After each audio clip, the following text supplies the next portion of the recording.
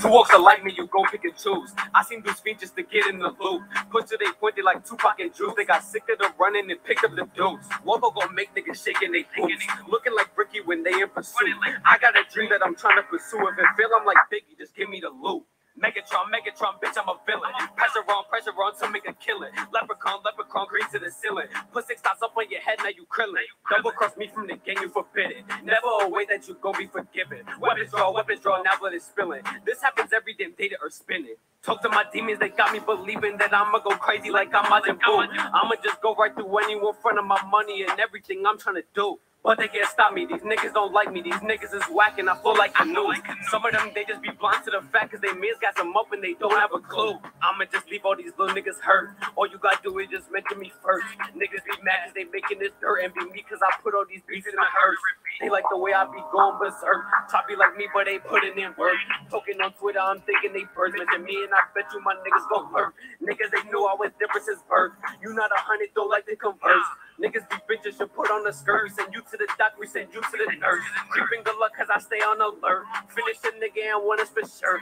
Get to the line and I'm finna convert. You not eating, you niggas save room for dessert. Hate is contagious, but I got the antidote. Popping they top like I opened the can of coke. If niggas ever forget and they think I'm in last, I'll drop 50 just like I'm Leangelo. I make your bitch come right out of her pantyhose. Niggas run up and these niggas on panic mode. Ripping these beats on my words highly flammable. 007 to my fucking animal.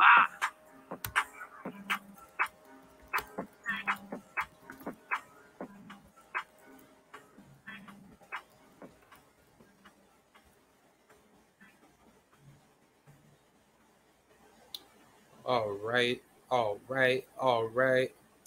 What is up, everybody? It is KRAD7435 here. I'm back at it with another good boxing live stream, post-fight reaction, chop session for you guys. I'm going to be breaking down the post-fight live results of Andy Ruiz Jr. versus Luis King Kong Ortiz. And it's going to be a flame show because I have a lot to say. This will also be uploaded to the podcast down in my description below. Please go check me out over at Red Circle Podcasting. That's also a very good platform that I've been doing, and I continue to keep on grinding for you guys. So yeah, let's get right into it. Shout out to the mighty LDBC and TWT, and shout out to all the hardcore boxing fans out there that care about the real justice of the sport. So let's get right into it, man. We have a lot of great fights to cover. I'm going to be talking about the preliminaries leading up to the main event. And, yeah, I can't wait. So, yeah, let's talk about Mr. Oscar Perez versus Anthony Cuba. This fight, I really thought that this fight was almost a Oscar Perez victory. But before I get to that, salute to Star Destroyer 809. Thank you for coming by. He said, I've been all right, just chilling, playing Warzone. Yeah, that's good, man. Like, I hope everything's, going well for you. And, sooner than later, like, I'm gonna, be posting up, like, my Warzone content soon. Like, I've been trying to find, like, a proper way to, like, live stream, like, my gameplay and try to get rid of, like, the lag. But, other than that, I'm just trying to get that taken care of, and then hopefully, I could give you guys more content because I do like posting my Warzone, stuff. So I'll be sure to give you guys that, soon. But yeah, let's talk about Oscar Perez versus Anthony Cuba. I didn't watch the full fight. I don't think it was aired, but I did see some like social media clips here and there of people saying that Oscar Perez arguably won the fight, and I would probably have to agree, only for the sake of I thought Anthony Cuba, he looked pretty decent, but it really showed that Oscar Perez, he had higher levels above, Anthony Cuba. I think Perez, he's a live dog in the lightweight division, in which I'm going to talk about sadly, the Jose Valenzuela fight, which I wasn't too happy about, but we will chop that up real soon. But as far as Oscar Perez's performance, He did pretty good. I thought Oscar Perez, he could have won this fight. Anthony Cuba, he's a good fighter, but I think now we're starting to see that PBC's really starting to match him up tough now. He's had some pretty good, decent victories. He was on, every single one of his fights were on PBC cards, so it's not like Anthony Cuba is not a unknown up and coming rookie fighter. He has skills. It's just that he really needs to start working on adjusting the levels, and I think that's where the detriment of his adversity will come in. Starter Shore said, "I missed this fight." Yeah, I'm gonna break it down. The main event was amazing. Not so sure of it being pay per view. I think that's kind of like the more difficult portion of how I really saw this fight going down. But other than that, I mean, it's definitely worth watching the fight. And I had a lot of I literally had a lot of fun watching King Kong fight Ortiz, and that's gonna definitely go down as a heavyweight classic. Stratashore says, "I can't wait for Canelo versus Triple G." Yeah, I can't. I'm not really too into that fight, but I think Triple G, he's gonna be inside Canelo's head. I think Canelo. This is gonna show if Canelo is either gonna go back into the fighting the upper echelon, or if Triple G, if he comes in with something different that Canelo will struggle against. It might be a bad night. I don't know. I think Canelo's gonna stop Triple G. I think Triple G's age is just gonna catch up to him, and it's just gonna show that Triple G, he's not like the same guy anymore. And I think especially in his last fight against who was that one fighter, Ryota Murata, right? I thought Murata could have beat Triple G, but I think the problem was is that Triple G, he had great pressure coming into that fight, and I think his power saved him. So who knows? I mean, if Triple G actually upsets Canelo Alvarez, that's going to be very interesting. I just don't know how that fight's going to play out. I think Canelo should get the victory, but knowing that he got obliterated by Bivol, I think now he's going to start being a lot more cautious going in the inside, try to mix it up with Triple G, because I don't know if people are not seeing this, but Canelo's legs are not holding up as he used to hold them up back in his prime. So now I'm starting to believe Canelo, he's not going to be as durable as he once was, because all that you know basically excluding from the whole computer situation that he's been caught with the drug test failures. But I think based off of the physicality of the age factor that's haunting on Canelo, I think his durability of his size is starting to get up on him, because when you look at the weight discrepancy, when Canelo cuts weight, he's actually looking a lot bigger in the weight cut. So I think Canelo's going to be looking a lot less.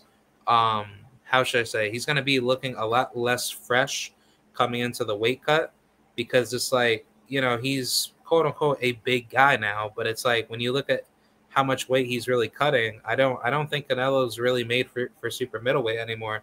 I think Canelo, he should just stay at 175 if he wants to go ahead and get a rematch in with Bivol. But I don't know. I think it's going to be interesting to see what Canelo's going to look like coming into the weigh-in with Triple G.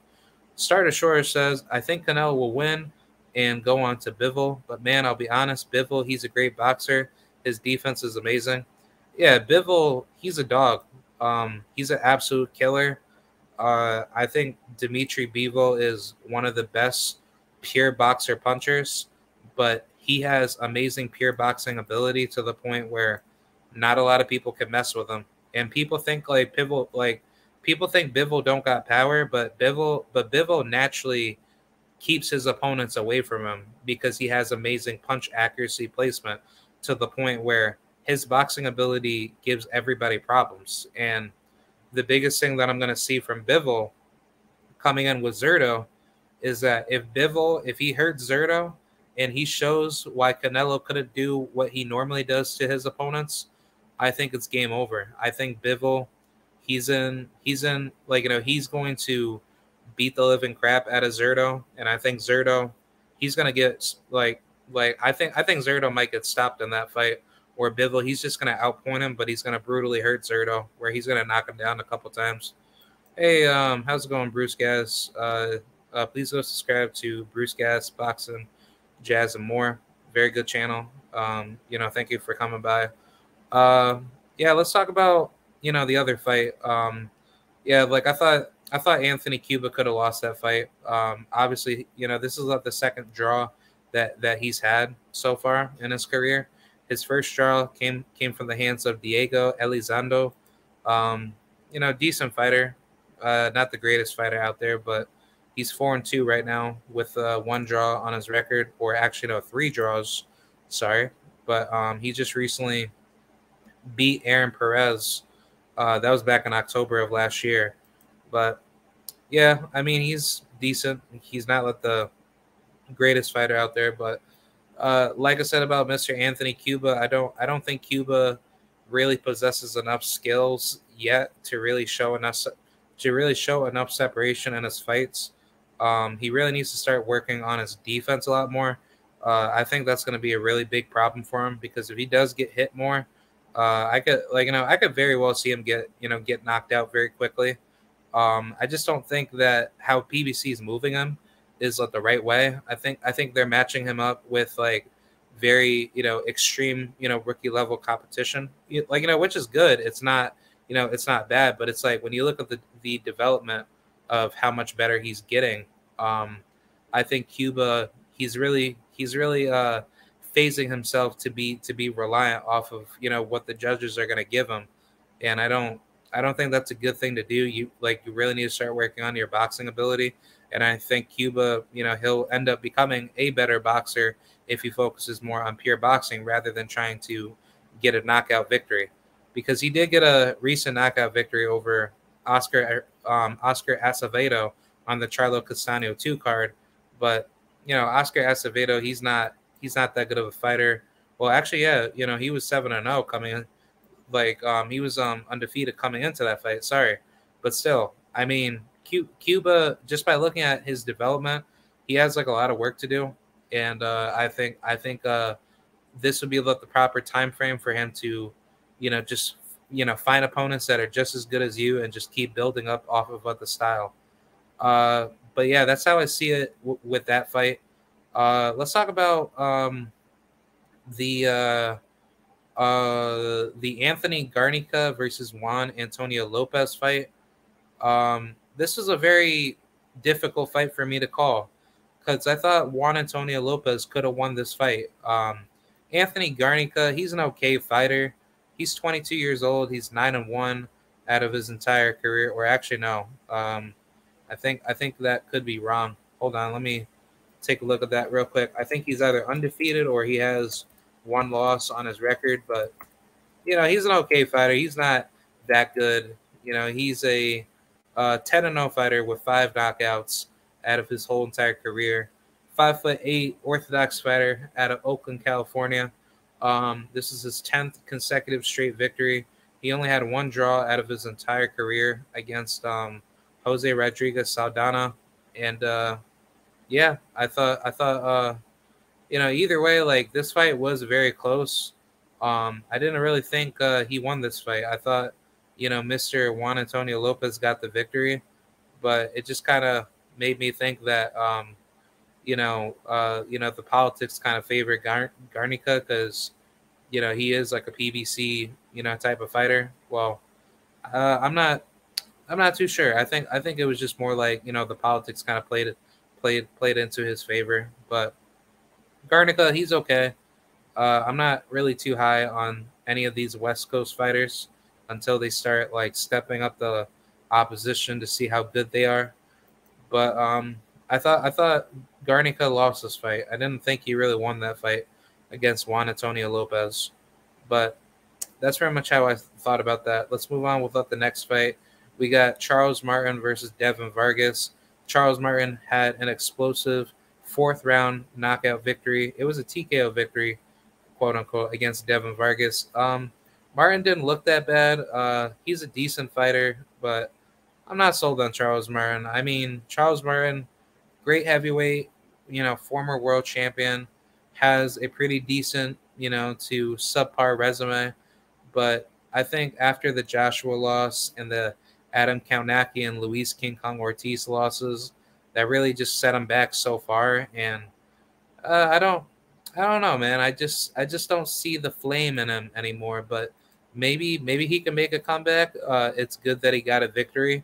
So now it's like, where does he go now? Does he just re-step it back up to fight some, top 10 heavyweight? I think him and Dillian White would make a good fight, or him and Derek Chisora, because I think that's a good fight as well. So I think that's like the proper route to see Charles Martin back up on top, because he could easily pick up a title in the heavyweight division if all the belts get vacated between Usyk and Fury, but I don't see that fight happening. I think Deontay Wilder and Andy Ruiz Jr. They're gonna end up getting these titles, and it's probably gonna be a battle of undisputeds, because now that Andy Ruiz had beat Luis King Kong Ortiz, which I'll get to later, it now makes me think that the real fight that everybody wanted to see will start to be made next between him and Deontay Wilder, if Wilder is successful against Robert Helenius.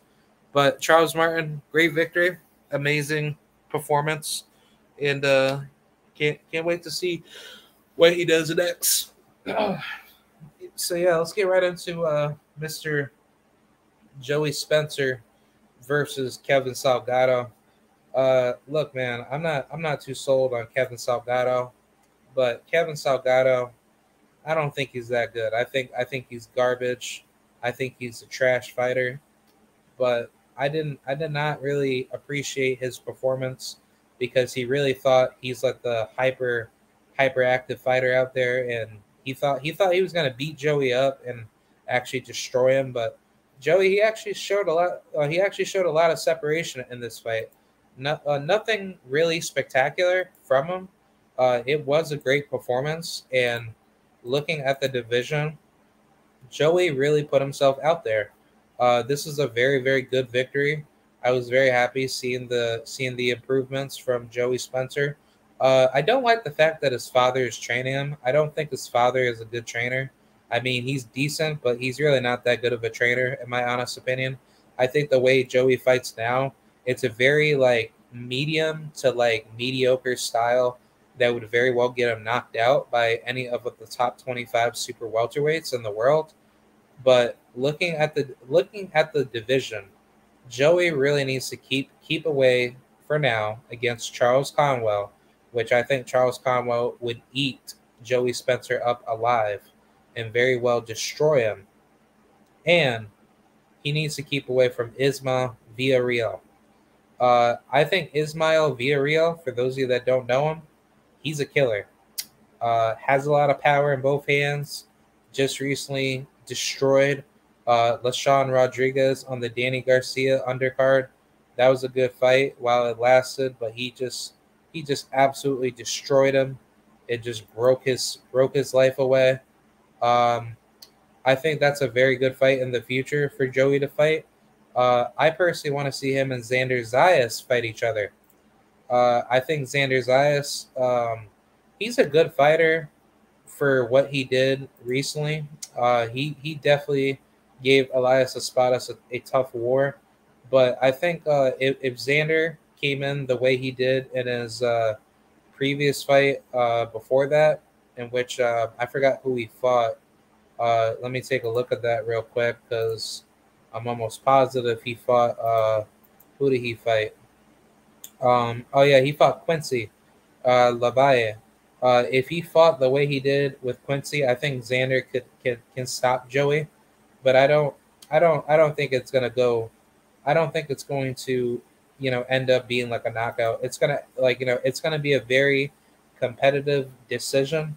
That's gonna probably be a split decision, but I think Joey, he's gonna lose to a split decision with Xander. But if Xander If he gets clipped by Joey, I think Joey can easily stop Xander, but it's going to be a very difficult fight to see where Xander will scale with Joey, because now that Joey, he has a pretty decent name under his resume. For him defeating a guy like Kevin Salgado, now it now it's really showing where Joey's going to be at in the in the near coming future. Um, I think Joey should go ahead and fight either Xander Zayas. He should fight Brian Mendoza. He could fight Brian Sabayo, which that's a very difficult fight. Like, these guys are not easy opponents, but I think maybe him and Jorge Cota, that would be a good fight, or Patrick Teixeira. I think Joey can easily beat these guys. I don't think their skill set will hold up late game, but it's going to be a very interesting fight. But I wouldn't mind like the Ismail Villarreal fight, even though that's a very difficult fight. I think Ismail Villarreal and Xander Zayas, they're going to be on a collision course very soon. And then I want to see Joey fight Jamonte Clark. I think Jamonte Clark, that's going to be the biggest fight out of Joey's entire career. Where if he can hurt Joey, or if he could outbox him to make the fight extremely hyper competitive, then Joey, he's in like a load of trouble. So I think that's going to be a very interesting, stylistic matchup. But another good fight for Joey, and you guys may think I'm crazy, but I think a great fight for Joey Spencer would be against either Kyle Agarco or Suleiman Sissoko or Lucas Santa Maria. I was going to say maybe Brian Perella, because Brian Perella, he's a very, very good lanky southpaw, but he actually knows how to work around his jab and make the fight very difficult, where Joey can't really get in. And I think where Joey's going to end up failing is that when somebody hits him to the point where they hurt him, that's where Joey's ring IQ will be tested against a pure boxer puncher. And I think that's really where the level of skill level will be tested now. But great victory with Joey Spencer defeating Kevin Salgado. I thought Joey Spencer could have done more in this fight to make the fight a little bit more easier for Joey. But I think Joey, he took his time. He looked very poised. He looked very relaxed, and he made the fight his fight. He actually really improved a lot in this fight compared to his last fight that he had against some unknown guy by Rashvan Huda who was going to fight Xander Zayas on the June 11th card, in which Xander got sick. But either way, it's a very, very good fight, because now it's really going to show how much better Joey's going to be, because now that Joey, he has some decent leeway in the division, it's now going to offer a lot more difficult fights on the table. But I think what Joey needs to do, he needs to find the right opponent that's going to give him more rounds, and for him to evolve his boxing technicality. So I think Spencer, he's gonna get the job done, at the top of the super welterweight division. But it's gonna be very interesting to see where his ceiling will be coming into the near future. So yeah, that's pretty much it. Congratulations to Joey. We'll probably see him back in the ring very soon. I'd like to say hopefully by December. I think December would be like the proper time frame. But I would like to see Joey fight Xander Zayas or fight somebody else, because now that he was active, I think this is the proper fight to be made between Joey and Xander. If they could have that fight made, let's just say on a December, because Xander, he's probably going to come back very soon, because he just fought back in August. So probably see him back in November or December. But I think that's what's probably going to end up happening. But yeah, we'll find out, and I'll keep you guys updated with who they will fight. But yeah, let's talk about the next fight with Ruiz, the Beast, Alim. I think that's his nickname, right? Yeah, Ruiz. You know, the B Salim. That's what they call him. Yeah. But yeah, Raisa B. Salim, he beat the crap out of Mike Plania. Oh my God, this is a mental beatdown. Mike Plania got his butt whooped, and oh my God, you Filipinos got exposed. But man, oh man, Muskegee, Michigan, we got a problem. And Raisa Salim, um, yeah, he's a problem, man. Raif Salim, he's actually a very dangerous fighter at the super bantamweight division. I don't care what anybody says. Raif Salim, he's already ready for like a world title. He should have been granted his opportunity a lot sooner. But dude, this fight was an absolute banger. He beat the crap out of Mike Plania. Mike Plania he got his ass whipped. Oh, he got whipped. He got whipped like a slave on the boat. Oh man, he destroyed this Asian. But man, oh man, what a absolute monstrous performance by Raif Salim. He gave this guy the toughest fight out of his entire career.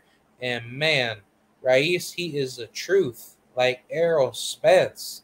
But let's talk about this fight. I thought this fight was extremely competitive in the first round or two, but then leading up until the 10th, it was an absolute blowout. Raif Salim just annihilated Mike Plania.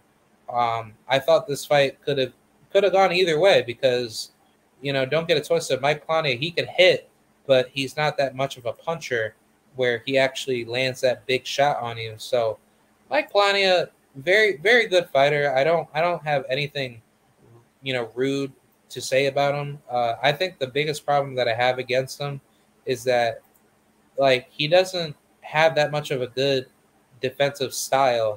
His style was always front foot forward, but never learning how to fight backwards. And I think that was the biggest takeaway from this fight, where Raif Salim came into this fight extremely calm and collected, but he gave Plania a very difficult puzzle to solve because Raif Salim was just forcing him to his back foot, but he wasn't able to hurt Raif to push him back. So this fight really showed a lot of levels, and I think Raif Salim, very very similar to Errol Spence in a way, he just used a very good style to give Mike Plania a very difficult puzzle to solve. But now, if I'm not mistaken, this fight really puts him in position to get a world title shot, in which I'm hoping it's very soon because he wasn't active for almost a entire year, which I found this very weird. I don't know why Raif Salim did this, but he had a 10 round majority decision victory against Eduardo Baez, in which he won the fight. This was back in November, but ever since then, he literally took 10 months off leading up to Mike Plania to fight him. And I'm like, why would you do that? Because, out of that entire 2021 back in November, you could have fought any of the other guys just to stay busy. You could have fought Tacoma, whoever, Inoue. He could go after, I don't know, maybe Carlos Castro. Like, I don't know why he would, I don't know why Raif would just take that much time off, unless he was probably waiting up on what the WBO was like, either the WBO or WBA or whatever sanction body that he was ranked high in, to give him the opportunity to become like a mandatory. But it's like, if you're not going to be called up as a mandatory, then why wait that long? You should have just been back inside of the ring just to keep your skills sharp. But it's like, I don't know why Raif did that. Hey, salute to I Am Trill Will. Thank you for coming by. I appreciate you. Please go subscribe to I Am Trill Will. Thank you for coming through. But yeah, I thought Raif Salim looked amazing. He dominated, Mike Plania. It was an absolute beatdown, and I thought Plania, he looked like he had no business being in the ring with Raif Salim. This fight definitely could have been stopped a lot sooner, and I thought this fight really showed a lot of holes in Mike Plania's game, where he really wasn't as sharp as he used to be. And I don't know. I think it just really showed a lot of difference in the ability of what Mike Plania was able to do versus Rais Alim. He just basically nullified everything that Plania was good at, and he just absolutely dog walked him. But it was a very good fight. I had like a lot of fun, watching the fight. I kind of felt like that. The fight could have been stopped pretty early if Rais Salim wanted to, knock him out. But Rais Salim, he did what he wanted in that fight. I really wish that he could fight MJ next after this fight. I think him and MJ should really have that fight mandated, because now that I think about it, if he could beat MJ, and after that, if he's able to unify with Stefan Fulton for undisputed, I think that makes a lot better sense on the business side, because it's like, why would you want Rais Salim to just get his one and only title shot against Stefan Fulton, which is a very good fight, but the problem is like, if he loses that fight, it's like that's gonna hold him back a lot further. But it's like, if I'm Rais Salim, let me go after MJ because he's like the easier target. So I think that the best fight to make for Rais Salim's career would be going after Murjan Akhmadaliev, because Akhmadaliev, he's a very, very good fighter, but the problem is that he's never been in there with a guy like a guy like Rais Salim. So if Akhmadaliev, if he wants to take that challenge to fight Alim, I would go after it, because Alim, I think his style is all wrong for Murjan Akhmadaliev. But if that is a fight that could be made, cross promoted between PBC and DAZN with Matchroom Boxing, I'm all for it. I think that Rais Salim, he should go after the easier target in Akhmadaliev, and then if he's able to destroy him, then go after Fulton, because I just don't think undisputed would be a lot easier between Fulton and Akhmadaliev. It's not like MJ, he's afraid of Fulton. I don't think MJ, he's ducking any smoke, but it's like, if I'm MJ and if I want to go for undisputed, I would go after Fulton. But it's like, if you have nothing going on to make that fight happen with Fulton, go for it. But if you can't get the fight made, but you have like a mandatory in Rais Salim, now this is where the conversation is going to be a lot more interesting. Because if Rais Salim, which, we could take a look at these rankings right now, and I could tell you guys right now through the WBA 122 rankings right now, because I know Rais Salim, he's ranked in the WBA. But yeah, either way, MJ, he has like a very difficult, decision to make, because if I'm MJ, I would go after Cool Boy Steph. It makes more sense in the world for him to go after him. But if I'm not mistaken, I believe MJ, he had made a defense against Ronnie Rios, so I'm not so sure if I'm not so sure if he would have any breathing room to probably have like a voluntary defense. But yeah, right now, yeah, like I'm seeing Azat Hovhannissian being ranked as number 1 in the WBA. But yeah, Rais Salim, he's actually ranked number 12. But let me take a look at the WBO rankings, because I know he's ranked pretty high on that one. Give me 1 second. Yeah, let me take a look at this, because the rankings always change consistently. But yeah, we have in the WBO, we have Mr. Who we got? All right, perfect. For the WBO at super bantamweight, we have Luis Neri, that's number 1 in the WBO, and behind him would be Mike Plania, who just lost to Rais Salim. So Rais Salim, he should climb up pretty fast. Yeah, like Rais Salim, they literally have Rais Salim at number 12 through the WBA and the IBF, but in the WBO they have him ranked number 6, and in the WBC they have him ranked number 8. Like literally, like you got to be kidding me. You have dude, you have Carlos Castro that's ranked number 5 in the WBC, in which he's a featherweight now. So I don't know why they're doing this. It's like, that doesn't make any damn sense. But Yeah, I don't know how PBC is going to move this, move that direction with Raees Salim. I think the time is now. I think the sanction bodies, which whichever one comes first, should go ahead and get Raees Salim his title shot. I personally would like to see Raees Salim fight, Merjan Akhmadaliev, but the problem with that is that you know he's not ranked top 10. He's basically a top 15 fighter at number 12 through the WBA and the IBF. But if the opportunity seeks itself to be made between him and Stefan Fulton, that's going to be a very difficult fight for him to win because, like, as much as I like, oh shit, as much as I like Stefan Fulton, I just don't see Raees Salim having a easy fight with him because Fulton, he's a very fluid boxer puncher, and what you see out of him is that Fulton possesses enough ring IQ where Raees Salim's not going to do the things that he wants to do against Fulton. So his only path to victory is that you have to hurt Fulton to the body, and you need to dog walk him to the corner.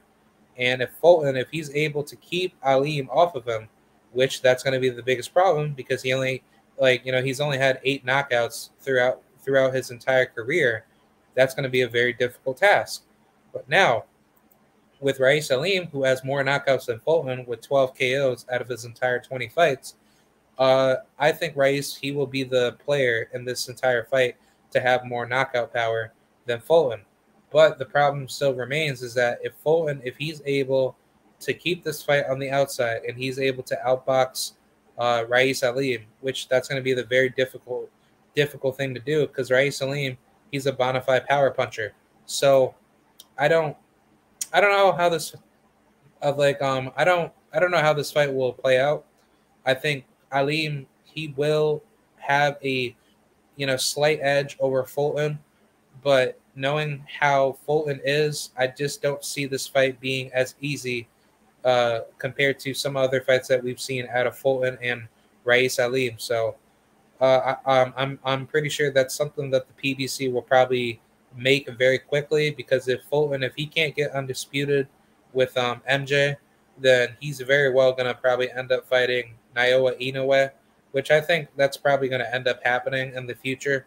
But I would like to see undisputed be made, and then Raees Salim, he could get the winner sometime in the future. Or I don't know, man. I think PBC, they're probably going to try working something out to have Fulton fight Raees Salim because Raees Salim, I personally don't want to see him be aged out because he's 32 years old, so he has pretty much like a good amount of time left, but it's time for him to get a title shot right now. So that's very much how I see it, man. It was a great performance that he did against Mike Plania, and it's going to be interesting to see where he is coming into the following 2022 to 2023 year.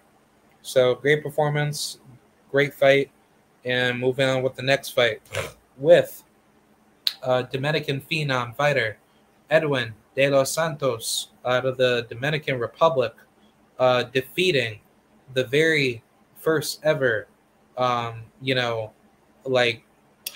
PBC fighter with Jose Valenzuela. He was a former, undefeated fighter, leading up to last night. He got knocked out. Well, it was more of a referee stoppage in which I thought the fight was ended too early. But Edwin, he dominated Jose Valenzuela. This was a very, very difficult fight. I thought Jose Valenzuela had all the wrong style to come in with that fight, and De Los Santos just obliterated Jose Valenzuela. This is a fight that I actually was a little bit leery of.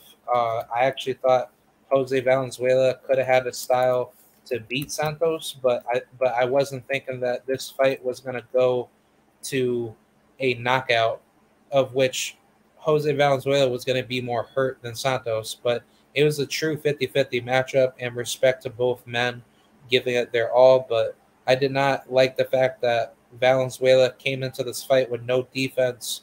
It was a very poor performance because I know that he's a way better fighter than that. And he can be a way better fighter. than this version of himself. I think that if he had more defense coming into this fight, I think he would have stopped Edwin De Los Santos, but it wouldn't be early. It would have been late, or it probably just would have ended up in some knockdowns, and then it probably would have went to the cards because Edwin De Los Santos, he's a very good bona fide boxer puncher. He's a very deadly southpaw. He has a lot of power. A lot of people just kind of like, don't really see this out of him, but I've seen it very, very actively throughout his career. Ever since the William Foster loss, he stopped Luis Acosta, in which he's a bona fide power puncher himself, but he knows how to hit and move. But Santos, he stopped them in 2 rounds, and that was an absolute, demolishment of a fight. And, he definitely did what he had to do. But ever since then, leading up to Valenzuela, he was going to have a fight lined up previously in the past. But I guess this is where he took the opportunity on short notice, and he went in there and he defeated Valenzuela. So now the question asked is Jose Valenzuela, is he not that good of a fighter anymore? And I disagree. I think Valenzuela, he's a tremendous fighter. He has great skills. He just needs to keep working on his abilities more. And I think that, the time is now to start leveling up the competition a lot better. But I think, honestly, this wasn't his fault.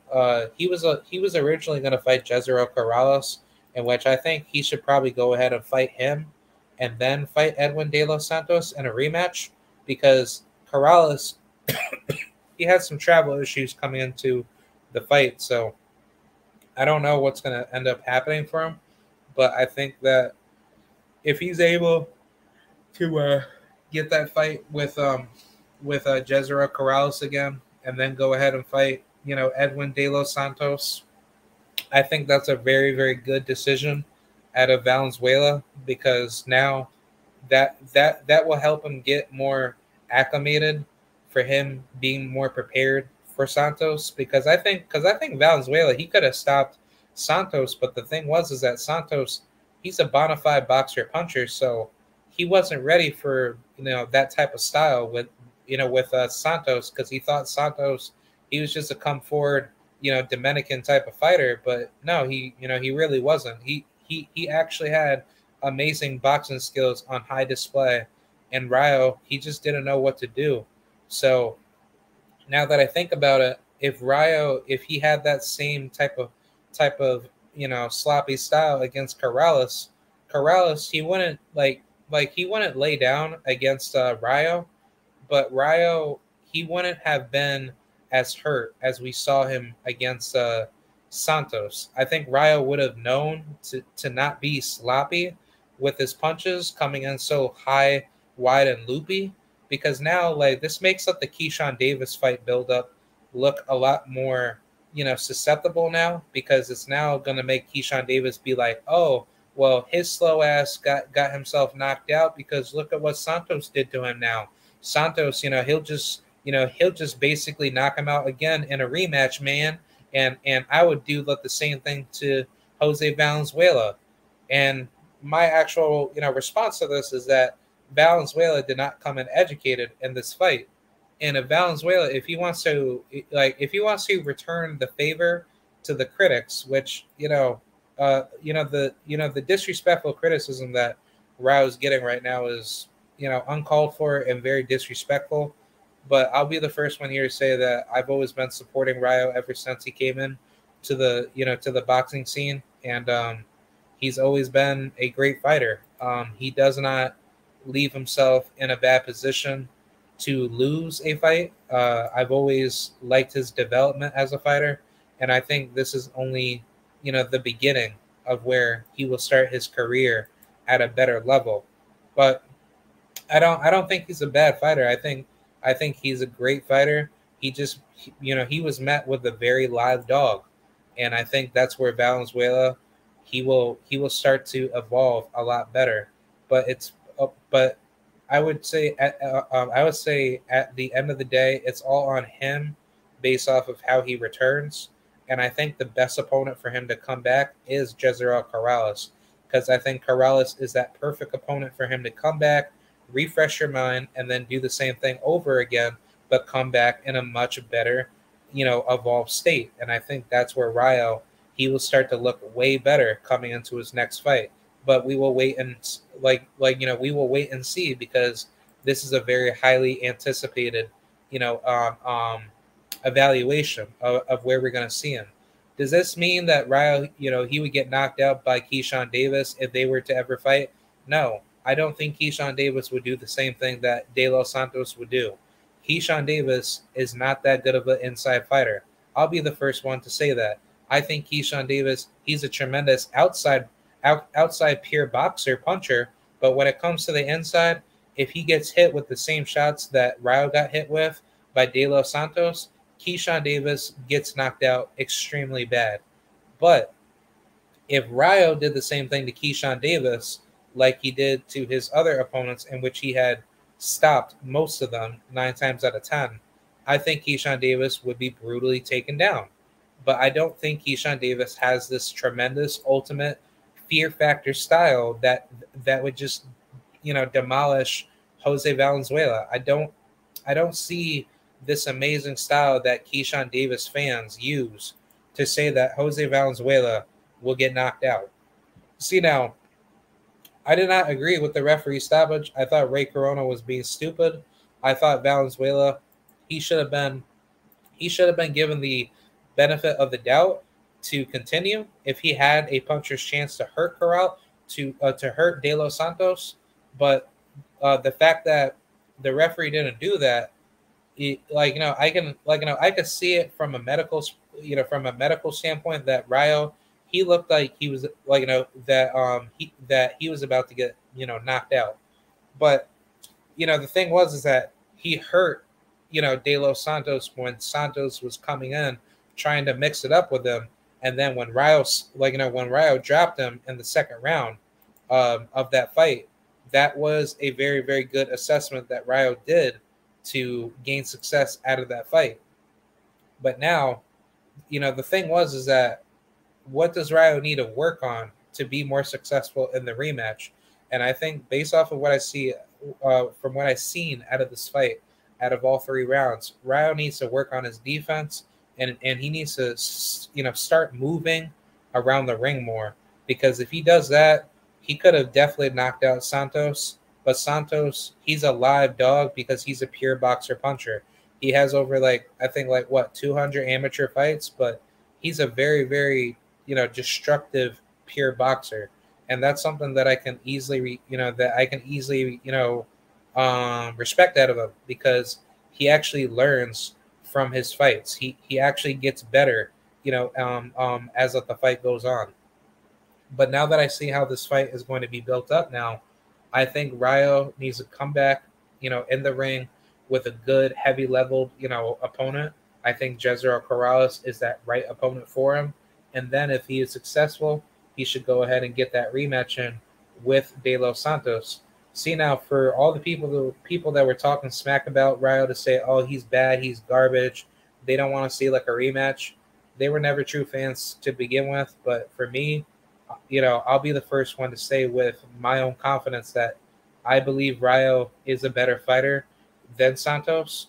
He did not come in with the right mindset in the first fight between their, exchanges. But I think, a more educated version of Ryo can defeat Santos. Santos, he's a very, very bona fide pure boxer puncher. But if he gets hit with the same shots that he got dropped with by Valenzuela heading into the late game, I think Valenzuela, he could stop him. So it's going to be interesting to see what this rematch could potentially be, if there ever is one.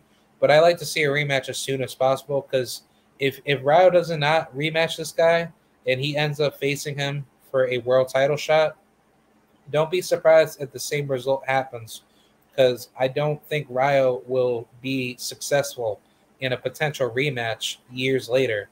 And I think now would be the right time to get Santos out the way, defeat him while he's still growing, because they're both in a developmental stage right now, and they're very destructive punchers.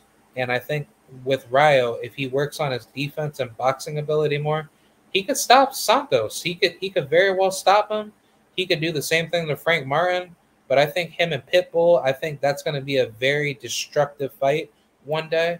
But I think, knowing that the PBC is lighting up all these lightweights up, they're lining them up for absolute wars. I think now we're starting to see the real truth on some of these fighters. But I think the perfect matchup for Ryo in the future, if he's able to get a Jezreel Corrales rematch and he ends up winning, go after Edwin De Los Santos, get that smoke out the way, and then if you're able to beat him, I would like to see him in there with a guy like, Isaac Pitbull Cruz, Zaur Abdulwalev, Jeremiah Nakathila. That'll be an absolute banger, even though that he's not really that good of a lightweight himself. But Michelle Rivera, oh my God, that'll be an absolute barn burner.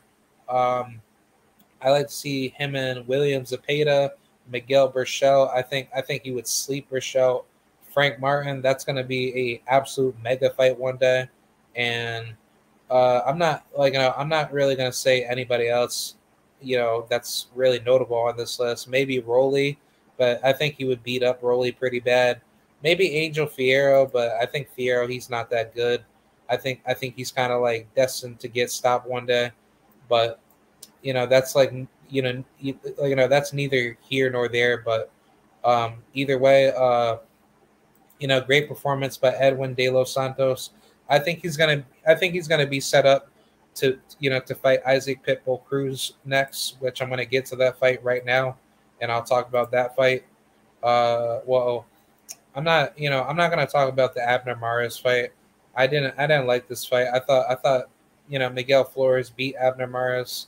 I didn't think Mares really did anything. He looked like total garbage. And I'm not going to talk about that fight. So, I'm officially skipping that fight. But let's talk about Mr. Pitbull Cruz, Isaac Pitbull Cruz, that got a stunning second round knockout victory over Eduardo Zerdito Ramirez. This fight was an absolute destruction. I actually thought Zerdito came into a very poor mindset coming into this fight. I think how he came into this fight was that he thought that he could use the same style that he did at 130, and I thought that was a very, very poor style to come in with. And credit to Pitbull, because Pitbull, he made the right adjustment to stop Zerdito with a good shot. But the thing about this fight was that I did not like the fact that Zerdito stood right in front of Pitbull. I thought this was a very dumb decision that he did, because it's like, you jumped up all the way from 130 to 135, and Pitbull, he was naturally, how should I say? I think he was naturally the smaller guy coming into the fight, but he had the more deadlier shot coming into the fight. So, I mean, Zerdito, he's not a natural lightweight. I think, he should have just stayed at 130 and he would have been fine doing that. But I guess either he could not make the weight at 130 or he just wanted to just go after Pitbull because he thought he saw something in him where he was beatable to the point to beat him. So I don't know. I think Isaac Cruz kind of just put himself in a really good position to knock out Zerdito at the right place at the right time. So, yeah, credit to Pitbull. He's a dog. He definitely has knockout power. But the thing about Pitbull is that he's only knocking out people that stay in front of him. I don't think that style lasts forever because he can't do that against a guy like Gervonta Davis that has a fully healthy, physical, physical, build coming into the fight or physical health coming into the fight. I think, the reason why Tank didn't blow him out, the first time was because of his injured hand. But I think if he did not have that hand injured, he would have smoked Pitbull really bad. And I think that's really why Isaac Cruz was kind of being hyped up as this next great Mexican, Mike Tyson, to which I don't see that. I just see him as like a very hyper, aggressive like Marco Barrera mixed with a, Juan Manuel Marquez. But the thing is that he's a lot more agile with his inside pressure. But Pitbull, he's a decent fighter. I don't think he's the greatest fighter, in the lightweight division. He actually said some good words after the fight that he wants a Devin Haney or Gervonta Davis rematch. So, but I just don't know why he wants Tank again. I don't see how that's gonna happen, because it's like you're gonna have this fight made for what, December? So Cruz is only gonna have like a basically like a 8-week camp. Like I would say like what, starting in October. So let's just say if the fight is in December 31st, I'm just making something up. Like let's just say if the fight between him and Tank gets made on December 31st, you mean to tell me Gervonta's going to take all this time off, in which he hasn't been active since May? We're already heading into the month of September. So you mean to tell me he wants to fight Pitbull in a rematch instead of going after a guy like, I don't know, like, I mean, there's nobody else like available, so I could see Tank's decision, of wanting Pitbull. But if you already beat him at the first time, and you said to the audience that you're not going to give him like another rematch because it's not necessary, then I wouldn't do that. I would just go ahead and fight, either Michelle Rivera, or probably fight, I don't know, maybe go after. I mean, there's really nobody else on here. I mean, he can't just fight no name. He has to fight somebody decent in the division. But I don't know, man. I really don't know, because Gervonta, he's running out of like opponents for us to like really give him credit. And I'm not going to talk about like the whole, Gervonta Davis and Devin Haney saga, because I'm going to leave that to be settled on my YouTube channel. But I think based off of the opponents that we see now in the lightweight division, there's really nobody on here that Gervonta has left. Lomachenko, he's busy with Jermaine Ortiz, which I think Jermaine's gonna be successful, hopefully, to beat Loma. He can't fight Jojo Diaz. He's already held up. He already has a fight against William Zepeda. He cannot fight Maxie Hughes. That would be a terrible fight.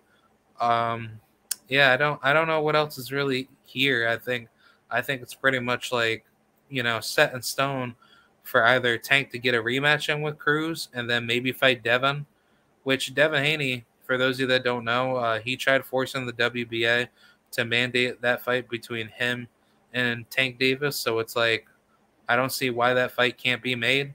But it's like Gervonta, he's either avoiding Devin Haney, or he's just waiting to stay busy. And then if the opportunity sees itself to be fit to make a fight with Devin next, then that makes a lot more sense.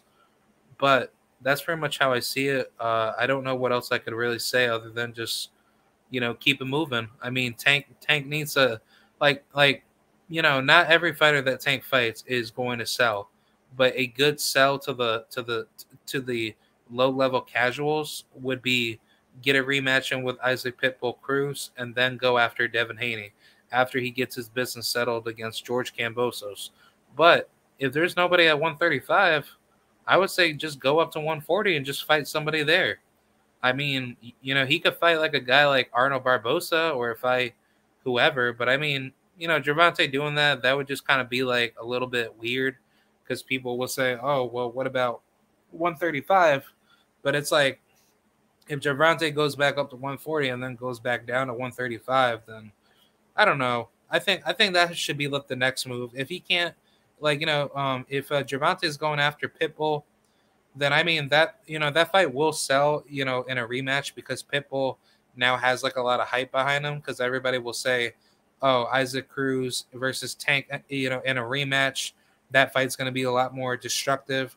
In which I think that the fight will be destructive, but the thing is that where the rematch will be held, I would rather see the rematch be held in Baltimore because now that Tank, he already beat Isaac Cruz, it would make a lot better sense to have the rematch out in Baltimore, because Tank, he doesn't need to play by Pitbull's rules. He doesn't need to fight out in California again. But it's like it clearly shows that Pitbull,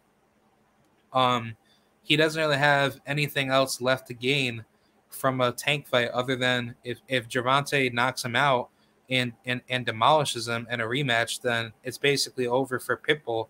I don't think his career's over. It's just that nobody's not going to really be hanging on to to his hype. But it's like, we can easily see that Pitbull, he's only relevant because of Gervonta Davis. But that's just pretty much how I see it. But hold on, give me 1 second, and I'll just come right back. But yeah, just give me 1 second. Hold on, I'll be right back.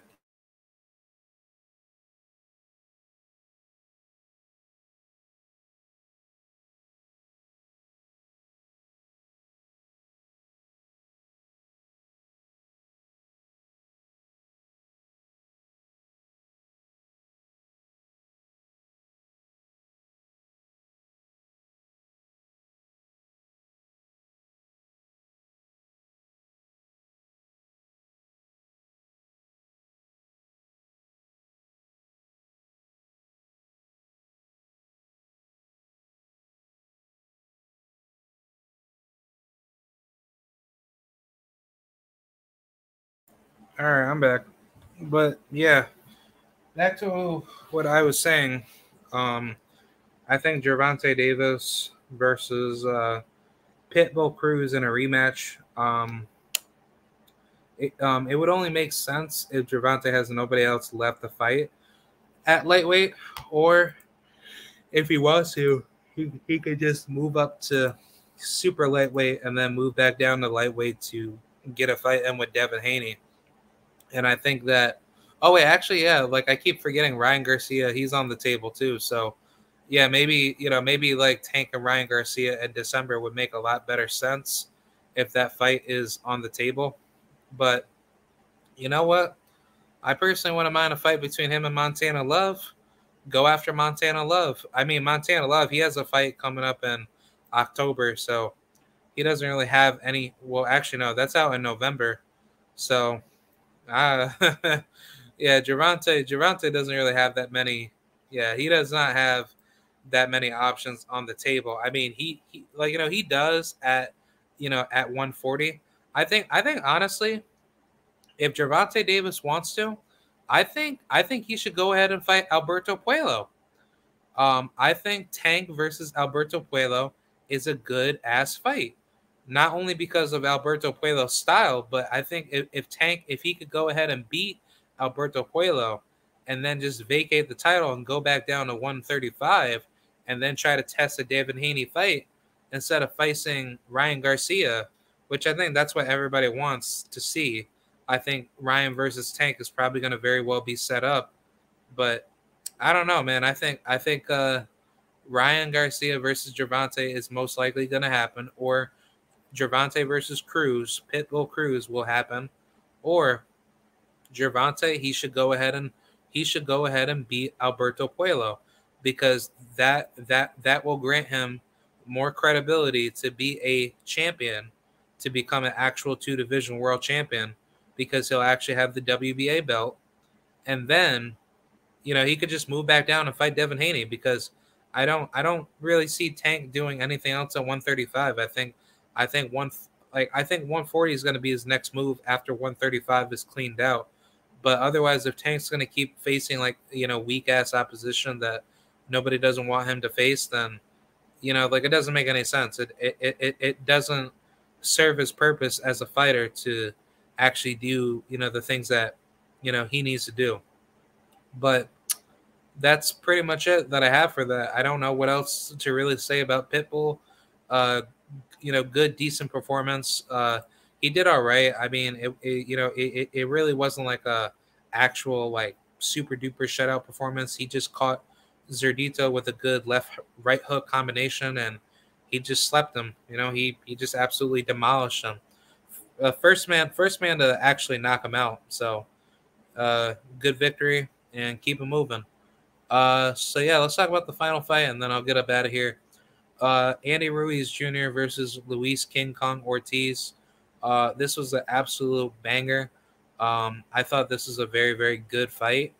Um, it definitely respected itself to be a absolute super mega matchup, and I thought this fight could have easily went, either way. But Andy Ruiz showed a lot of separation, in this fight.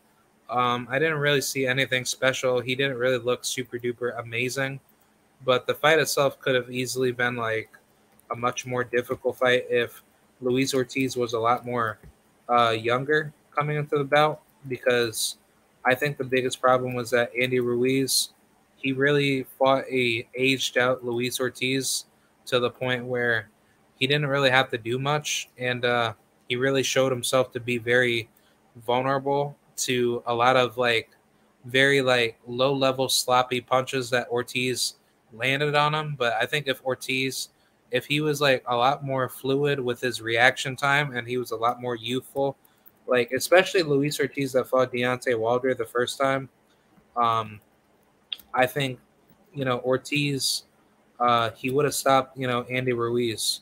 I think that's the biggest takeaway from this fight. Andy Ruiz had a lot more pressure coming into this fight than Luis Ortiz did, because I actually thought Luis Ortiz was going to beat Andy Ruiz. But the thing is that Andy Ruiz, he had a good style to provide to Luis Ortiz, but Luis Ortiz had the more, superior boxer type of style.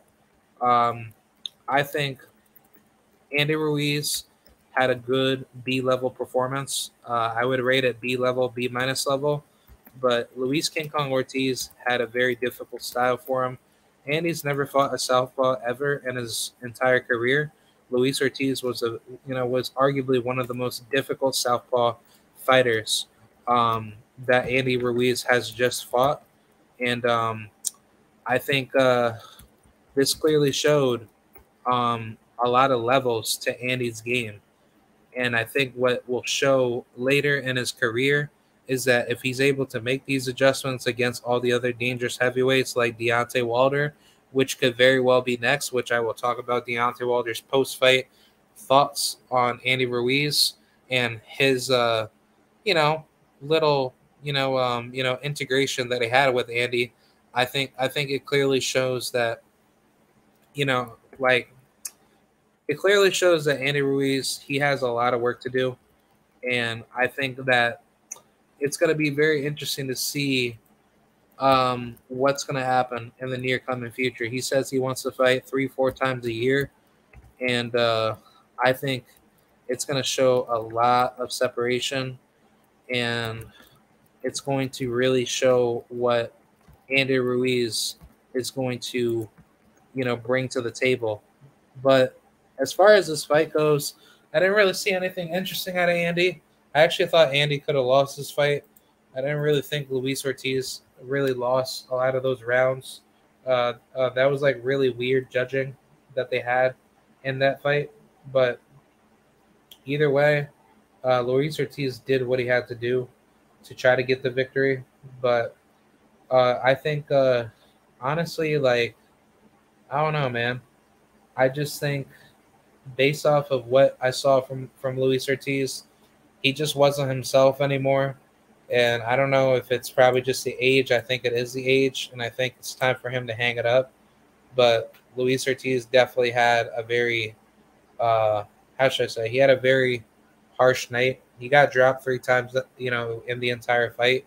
The second knockdown, I thought it was bullshit. In the third knockdown, I thought that was like a rabbit punch to the back of the head. That wasn't like a actual legal punch in my, like opinion.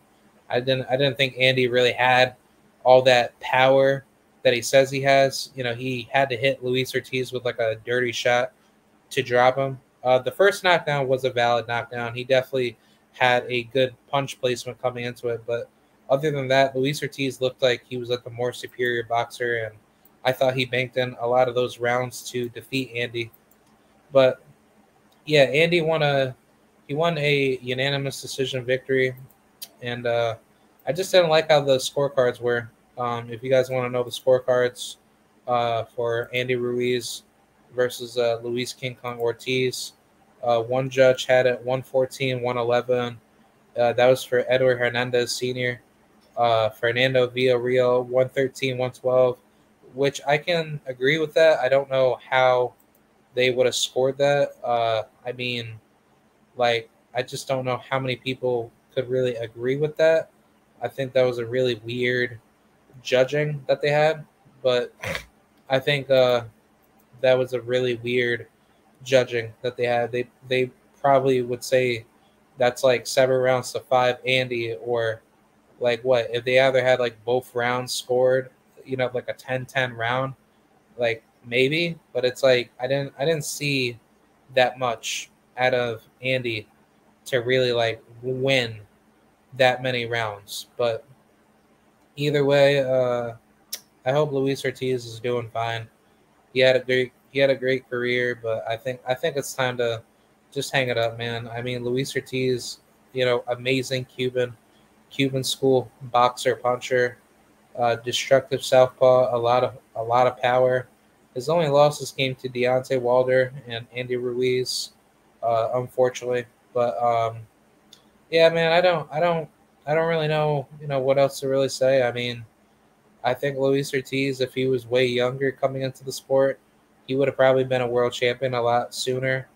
But knowing how Cubans come into the sport extremely late due to the political discrimination that they get for trying to leave their country and being hunted down as a target, yeah, it's messed up, man. But I hope Luis Ortiz, if he does continue to try to be on the path of becoming a champion, I just don't see it happening, man. I think it's just time to just hang it up. I mean, you had a tremendous career, and most people would consider him to be a champion, regardless of not having a belt, because it's like, the belts don't define you. It's your fighting attitude and your drive as a fighter outside of the sport that defines you. And I think he deserves that title to become a people's champion because he's just that good of a fighter where he doesn't let the sport control him. He controls himself outside of the ring to be a major figure to so many people. So salute to Luis King Kong Ortiz, and I don't know where he goes from here. I think it's time to hang it up. But salute to Andy Ruiz. Great job. Very very good. Competitive fight. But I just didn't agree with these scorecards. The other judge, Zacharian, had it scored the same way, 114, 111. So yeah, I don't know how these judges really thought Andy was winning the majority of the rounds, but that's pretty much it. I don't have that much else to really say. Be sure to go support the podcast. Links down below, and I will see you guys very very soon. We obviously have Clarissa Shields versus Savannah Marshall, and then the beautiful queens, Alicia Baumgartner and Michaela Mayer. I'm definitely looking forward to that. So I'll see you guys very very soon. It's going to be a very good night of fights for women's boxing, and then the week after that we got Triple G versus Canelo. That's going to be a very good fight, and I can't wait for the undercard. It's going to be a pretty lit undercard too. You got Austin Williams on that card. You have Jesse Bam Bam Rodriguez. You have Diego Pacheco on the card, and then who else is on the card? You have Ali Akmeda versus Gabriel Rosado. That'll be a good fight. And then you got Mark Castro, which that's gonna be hilarious to see him back in the ring. He hasn't been back in the ring since like what, May? But not bad. I don't care too much about Mark. I don't think he's going anywhere in his career. Anthony Herrera, he's back on the card. That's going to be interesting. He's going up against Devin McKinley. I think I've heard of him before, but I don't think I've really seen too much out of him. But that'll be interesting to see him back on the ring. But yeah, that's pretty much it. Be sure to go like, rate, comment, and subscribe on this live stream. Share it. Do what y'all gotta do. And yeah, man, I got so much content to bring to you guys, and I hope I could bring my channel back to 4,000 subscribers, and more counting on the way. So I appreciate you guys for coming through. Uh, yeah, man, we got way more fights coming up, man. Don't forget Shakur Stevenson. He is also coming back on the card against Robson Conceição. That's going to be a very, very destructive fight. I can't wait for that fight. You have Keyshawn Davis. That's a co-main event against Omar Tienda. I don't see this fight being a competitive fight. I think he's gonna knock out his opponent pretty easily. Henry Moncha LeBron, he's on the card. He's going up against Andy Vences. That's going to be very interesting. You got the anticipated rematch between Antoine Cobb versus Jalen Phillips. I can't wait for that. You have Mr. Orlando Capo Gonzalez against Misael Lopez. That's going to be a fun fight to watch. And who else you got? You have a lot of good fighters on this card. You have Floyd Cashflow Diaz against Eduardo Diogo. He's a young 23-year-old Brazilian fighter. Decent fighter. But, yeah, man, you got so many fights coming in September. And then October is going to be lit. You got Mr. Deontay, the Bronze Bomber, Wilder. Oh, man, I can't wait for that card. Let me tell you what this card is about, man. You have so many fights on this card. It's going to be lit all the way from the top to the bottom. Let me just tell you guys how amazing this card is, and it will be worth the pay-per-view against Robert Helenius. Man, you got Frank Sanchez against Carlos Negron. I just recently heard about that from Joe Goosen. You have Emmanuel Rodriguez versus Gary Antonio Russell. That's going to be a banger. And then you have Argentina's own versus Puerto Rico's own Jeremias Nicolas Ponce, 30-0, no losses, no draws against Subriel El Brownie Matias. Oh, man. This is for the IBF vacant super lightweight title of the world. If Subriel gets this victory, Puerto Rico will be in the building celebrating. Oh, man, that's going to be amazing, electric, monstrous, and hopefully Subriel Matias destroys Ponce, because I don't think Ponce is that good of a fighter. But I think Subriel, he's gonna come in and definitely smash him. And then obviously we got the co-main event and main event. You got Mr. Caleb Sweet Hands Plant against Anthony the Dog Darrell, and that's gonna be a destructive card. I can't wait for that card. That's gonna be absolutely amazing. There's just so much smoke on here, just from top to bottom. We don't even know how many more fights are gonna be added to the card. So be sure to buy this pay-per-view, man. This is definitely gonna be worth the money. And then obviously we got Mr. Deontay the Bronze Bomber Wilder going up against Robert Helenius. So, man, I think Helenius, he's gonna get stopped, bro. He's gonna be sent back to the nether realm, bro. He's not coming back. But I think Wilder, it's gonna be a very difficult test for him. But once Wilder figures him out, it's just game over, lights out. But that's pretty much it, what I got for y'all today, man. I'll have more videos posted up for the gaming side, so I'll be back on my grind right now. And yeah, I'll see you guys later. Thank you guys for supporting the channel. Be sure to support the podcast down below. And yeah, I will see you guys later. Peace out. Salute to the mighty LDBC. And salute to the TWT. Salute to all the realest channels on YouTube. Salute to I Am Trail Well. Salute to Bruce Gas. Salute to Star Destroyer 809. Appreciate all you guys for coming through. Can't wait for the next one. And I'll see you guys very, very soon. Peace out. Have a good day. And I'll see you guys later. Bye.